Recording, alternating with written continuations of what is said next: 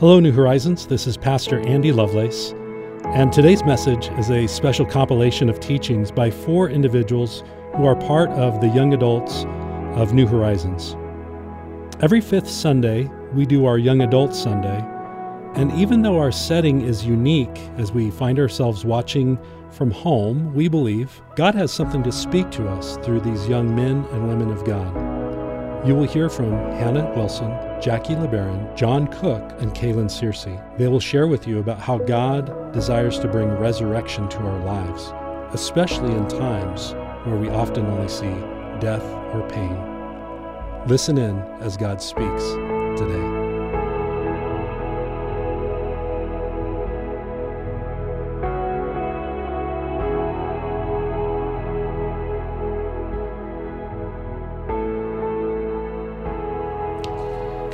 I wanted to talk to you about hope today and coming before God during difficult times.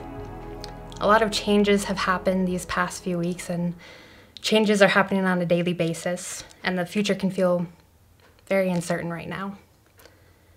So how do we process that? How do we come to God during these times?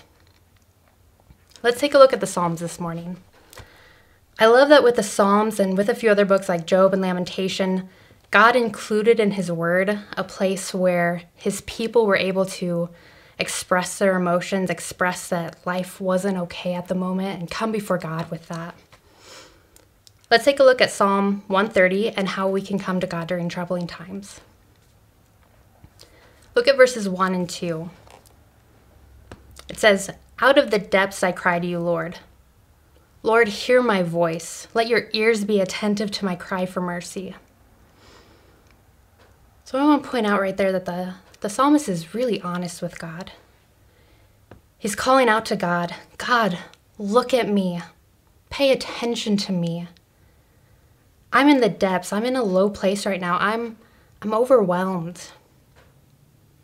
He's really honest with God there, isn't he? I think it's so important to start out with honesty with God. Because the people in your life that you're most honest with are the people that you trust.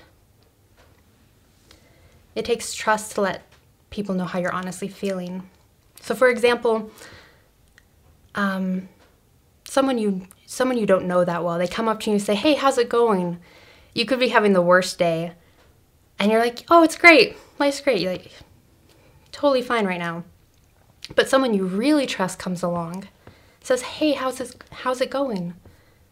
You're going to be more honest. You're going to say, "I'm struggling right now. This week has been stressful." It takes trust to be in that vulnerable place with someone. It takes trust to let it all out, your thoughts and your desires and your fears, where you can say, "God, I messed up again." Or, "God, I'm afraid right now and I don't know what to do." Or, "God, my family's struggling and it doesn't seem like you care."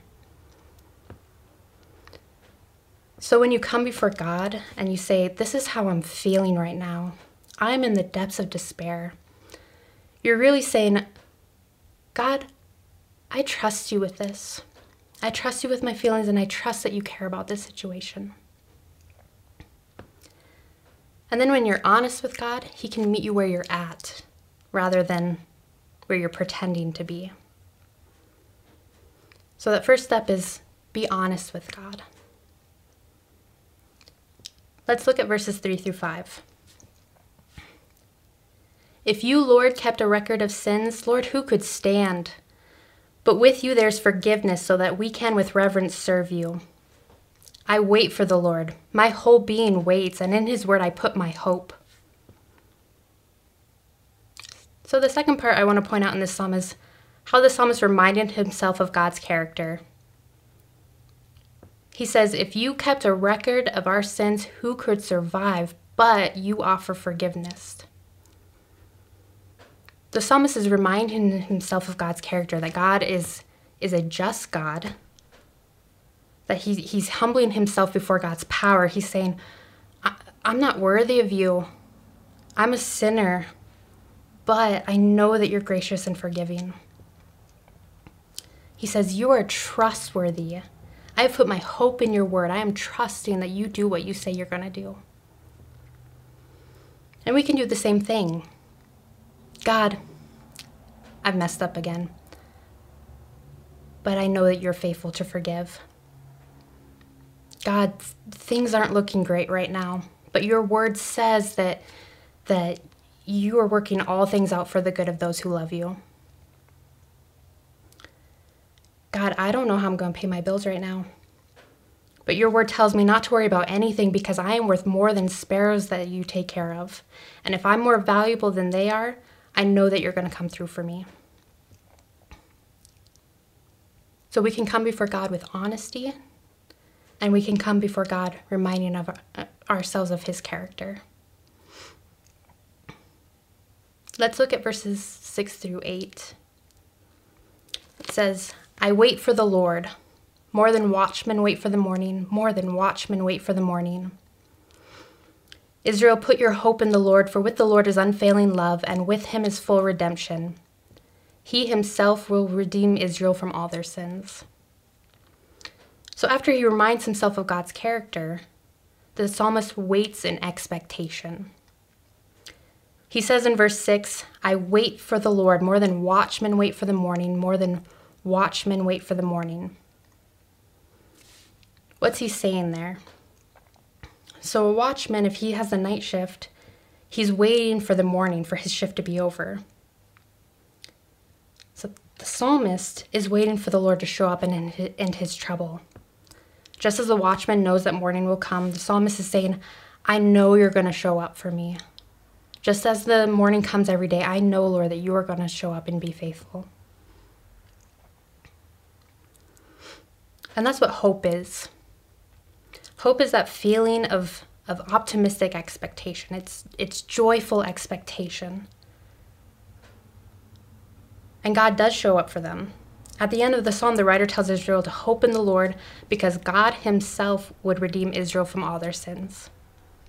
They had to wait, but Jesus, God with us, came to earth and saved them from their sins, saved us from our sins. So when you're in those troubling moments, what can you do? When life is overwhelming, you can be honest with God. You can tell him that it's overwhelming. He can handle your honesty. If you're in that relationship with him, you can trust him with those feelings. And then you can remind yourself of his character, of his goodness, of his faithfulness. You can speak scripture over yourself, reminding yourself of that. And then the hardest part, you can wait in expectation. Wait in expectation for him to show up because he will be faithful to do that.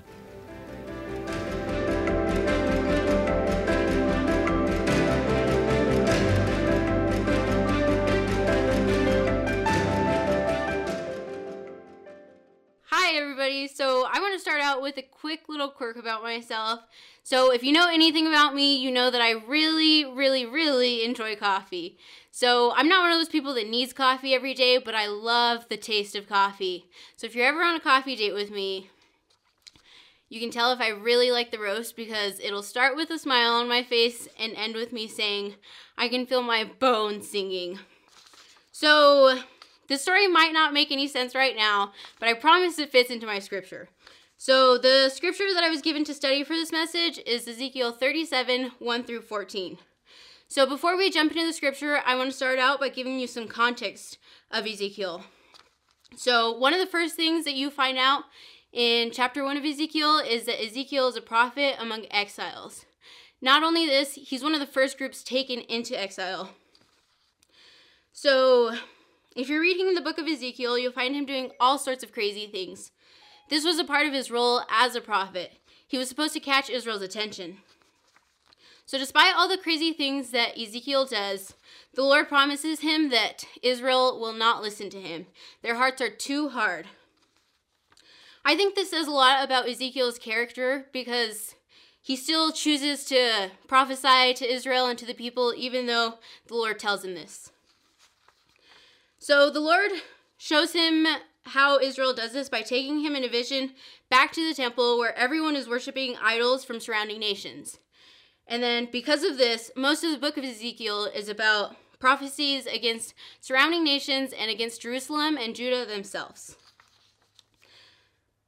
So a funny thing here is when I was given this chapter to study, I was actually given Ezekiel 7. And if you're looking for a good fright chapter, read that chapter.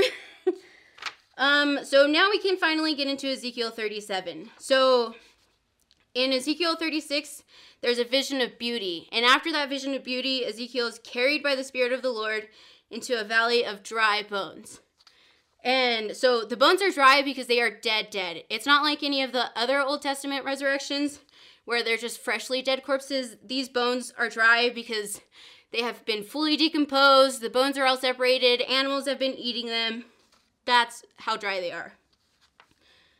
So the Lord asks Ezekiel if he thinks that these bones can live. And Ezekiel, knowing who the Lord is, knows that the Lord can surely do that. But he doesn't answer the question with a yes, I think they can live, Lord. He asks the question back to the Lord.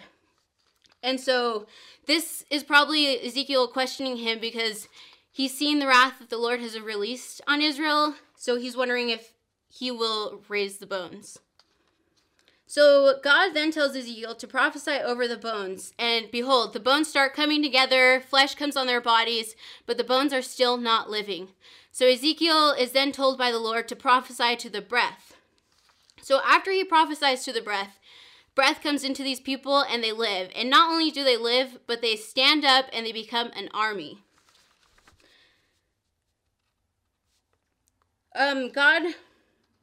This two-part creation can also be found in Genesis 2 in the first creation of man. They are first formed and then God's breath brings them to life. So God then explains to Ezekiel that those bones are the house of Israel. They are the ones saying that their bones are dry, their hope is lost, and that they are cut off. But the Lord tells Ezekiel to tell his people this in 37:14. And I will put my spirit within you, and you shall live, and I will place you in your own land. Then you shall know that I am the Lord. I have spoken, and I will do it, declares the Lord. So this passage, that verse is really, really powerful to me, and it was probably even more powerful to the house of Israel when they received it. So after many years of disobedience, the Lord finally unleashes much deserved wrath on his people. And in an earlier chapter of Ezekiel, his presence actually leaves the temple. This is why the people are dead. This is why their bones are dry. This is why they are hopeless. They are actually cut off from the Lord's presence. So they're not dead physically, but their spirits are dead. So even though all this happens, the Lord still promises his people life. He promises them life through his Spirit. He will bring them back to their land from their exile. He will take them out of exile, and they will be his people again. He declares that he will do as he has spoken. So as I've been studying this passage and resurrection itself, I want to remind you of something I find really important. Resurrection isn't just about our bodies being brought back to life. I definitely thought this was the most important part about it. It's about so much more. It's not something we just get to experience when that day comes. As followers of Christ, we get to experience resurrection today. We get to experience resurrection now. Something that Derek says that used to make me really confused is now but not yet. So, though we haven't fully experienced resurrection as Christ did, we are experiencing it now. So I can bring you back to coffee making my bones sing. If coffee makes my bones sing, just imagine what Jesus does for me. I remember the first day that I completely accepted Christ as my Lord. I remember weeping uncontrollably and actually feeling all my sins wash away. Feeling like Israel must have felt when the Lord told them that they will live. Knowing that after years of disobedience, I was still loved and I could still experience life through his Spirit. Just as Israel was those dry bones, so were we before we knew Christ. But now we are an exceedingly great army. I want you to remember what God is capable of. I want you to remember what he did for Israel and what he did for us at the cross. What resurrection is actually about. As followers of Christ, we truly have life in the Spirit, even in the midst of death. I want to finish by reminding you that our God is good. He is always good.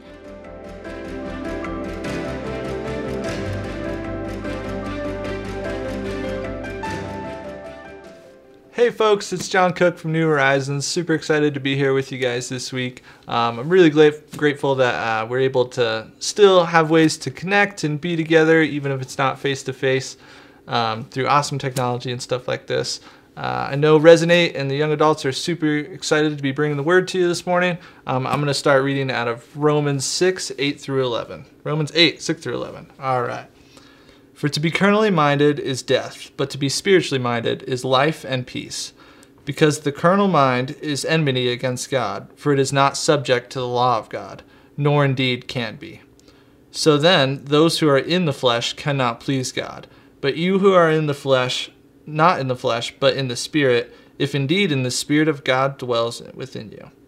Now if anyone does not have the Spirit of Christ, he is not his. And if Christ is in you, the body is dead because of sin, but the Spirit is life because of righteousness. But if the Spirit of him who raised Jesus from the dead dwells in you, he who raised Christ from the dead will also give life to your mortal bodies through his Spirit who dwells within you. Now, I really love this passage.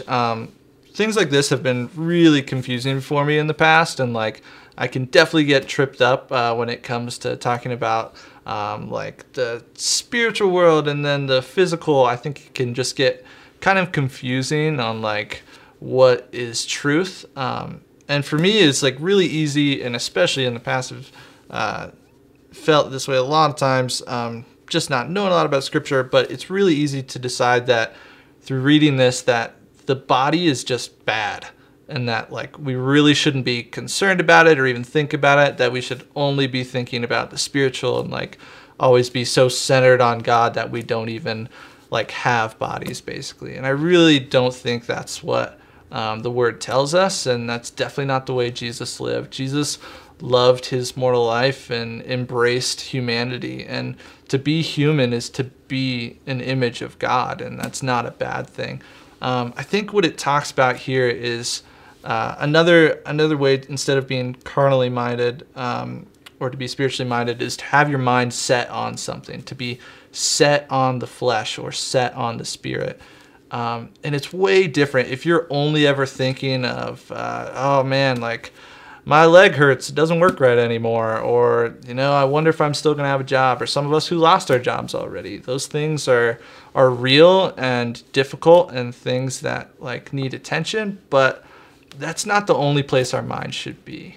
We should approach all these things through the lens of being focused on God. And when we're abiding in him and just being with him constantly, and it's God, will you please heal my knee? Or Lord, please provide for me when I lose this job, or amongst all this fear, would you just give me peace? And it says to be spiritually minded is life and peace. You approach life through a different lens, and it's so much better to walk through things while we are living in a mortal world. There's no doubt about it. There's no getting around it.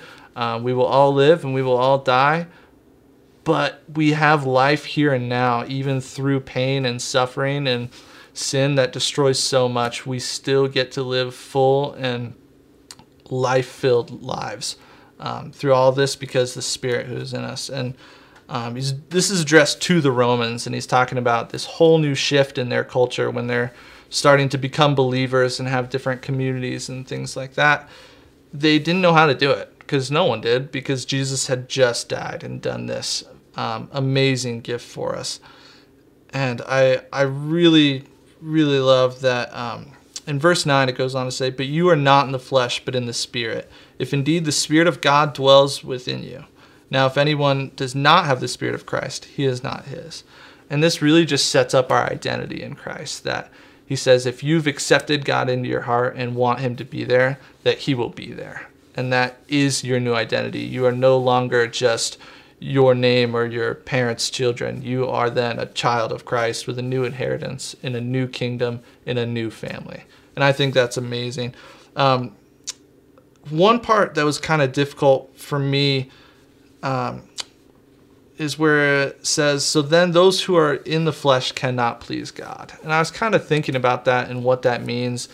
And it is kind of distorted my view for a moment, where I was just thinking God is just unhappy and unsatisfied with a bunch of people, and anyone who's not a Christian is just like an enemy of God. And that's really not the case. Like, God is love, and whether you've accepted him in your heart or have just for the first time watching an online church service, he loves you and he wants you to be in his family, and there's nothing that he wouldn't do to get to you and to be there for you. And God is love. But the important piece is that the same Spirit that raised Jesus from the dead and broke chains and delivered all the Israelites out of Egypt and raised the dead and healed the sick and gave life to the poor is the same Spirit that dwells within you.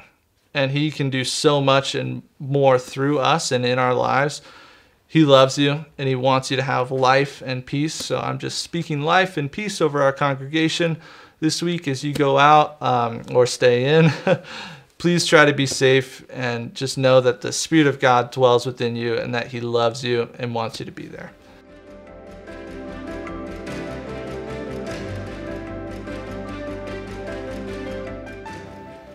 So my passage is John chapter 11, verses 1 through 44. It's the story of Lazarus' death and resurrection by Jesus. I don't have time to read the whole story, but I'm going to focus on verses 17 through 27. It's a piece of dialogue that happens between Martha and Jesus before Lazarus' resurrection. Starting in verse 17, Jesus comes to Bethany. Now, Bethany was only about 2 miles or so from Jerusalem, and in Jerusalem were the Judeans. The Judeans did not like Jesus very much. They wanted to kill him, frankly. So it was a big risk for Jesus to come all the way to Bethany to see Mary and Martha because of how many of them were there. And because it was so close, the Jews were already there with Mary and Martha, grieving with them because of their brother. Now, when Jesus walks up to the house, Martha runs out to greet him. Now, this is kind of a flop in characteristic that we see from Mary and Martha, because Mary stays inside the house.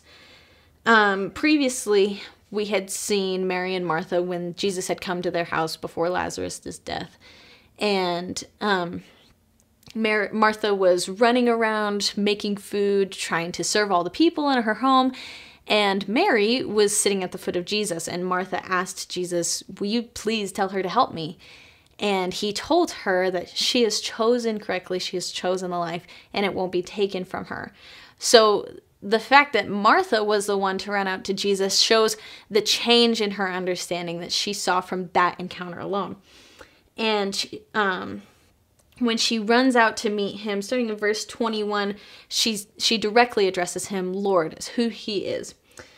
And she says to him, "If you had been with us, my brother wouldn't have died, but I know that whatever you ask God, he will give to you." Now, when she says this, she's not saying, "If you would have been here, my brother wouldn't have died." She's not blaming him. She's recognizing his authority and power over death. Which was a pretty big deal. That was the reason the Judeans didn't like him, because he was the Son of God and he was saying so, and they didn't believe him. They thought he was speaking heresy. And so the fact that she recognizes that is a pretty big deal. And she reaffirms that with the second thing she says, I know that whatever you ask God, he will give to you. She's not necessarily asking for Jesus to raise her brother from the dead. All she's doing is recognizing his power and authority and sharing with him her saddened heart for the death of her brother. In verse 23, he responds to her and says, "Your brother's not going to remain dead. He'll live again." She takes this in verse 24 with her reply. She says, "Yeah, I know. He'll rise again in the resurrection in the last day." The capital R, resurrection. She knows in the future Lazarus isn't truly dead. You said you'll rise everybody from the dead again when God comes back and sets the earth right. So that's what she's referring to, but that's not what Jesus is referring to. And so he says to her, no. I am the resurrector. I am the life giver. He's not going to stay dead forever. He talks about in verse 25, those who follow me and obey me will be given life, even if their mortal bodies die on earth. So he's truly telling her what it means for him to be the resurrector and the life. And he asks her, do you actually believe this? He's asking her, do you personally believe it? Do you believe it not just because everybody around you believes it, not because I've told you, but do you personally believe this? Do you believe that I am who you say I am? And Martha in verse 27 directly addresses him again. Yes, Lord, I believe that you are who you say you are. You're the Christ. You are the Son of God, and you are here to save us all. So she has fully taken and told him, I personally believe that you will raise my brother from the dead. I personally believe that you are the Son of God. I personally believe you are who you say you are. Her response to what he's saying to her is entirely different than we see in most other stories throughout the Bible. My favorite one to go back to is actually Exodus. I got the opportunity to do a deep study of Exodus last semester, and reading the story of when the Israelites are in Egypt and then they get liberated and they go in the desert and they just whine and complain and whine and complain.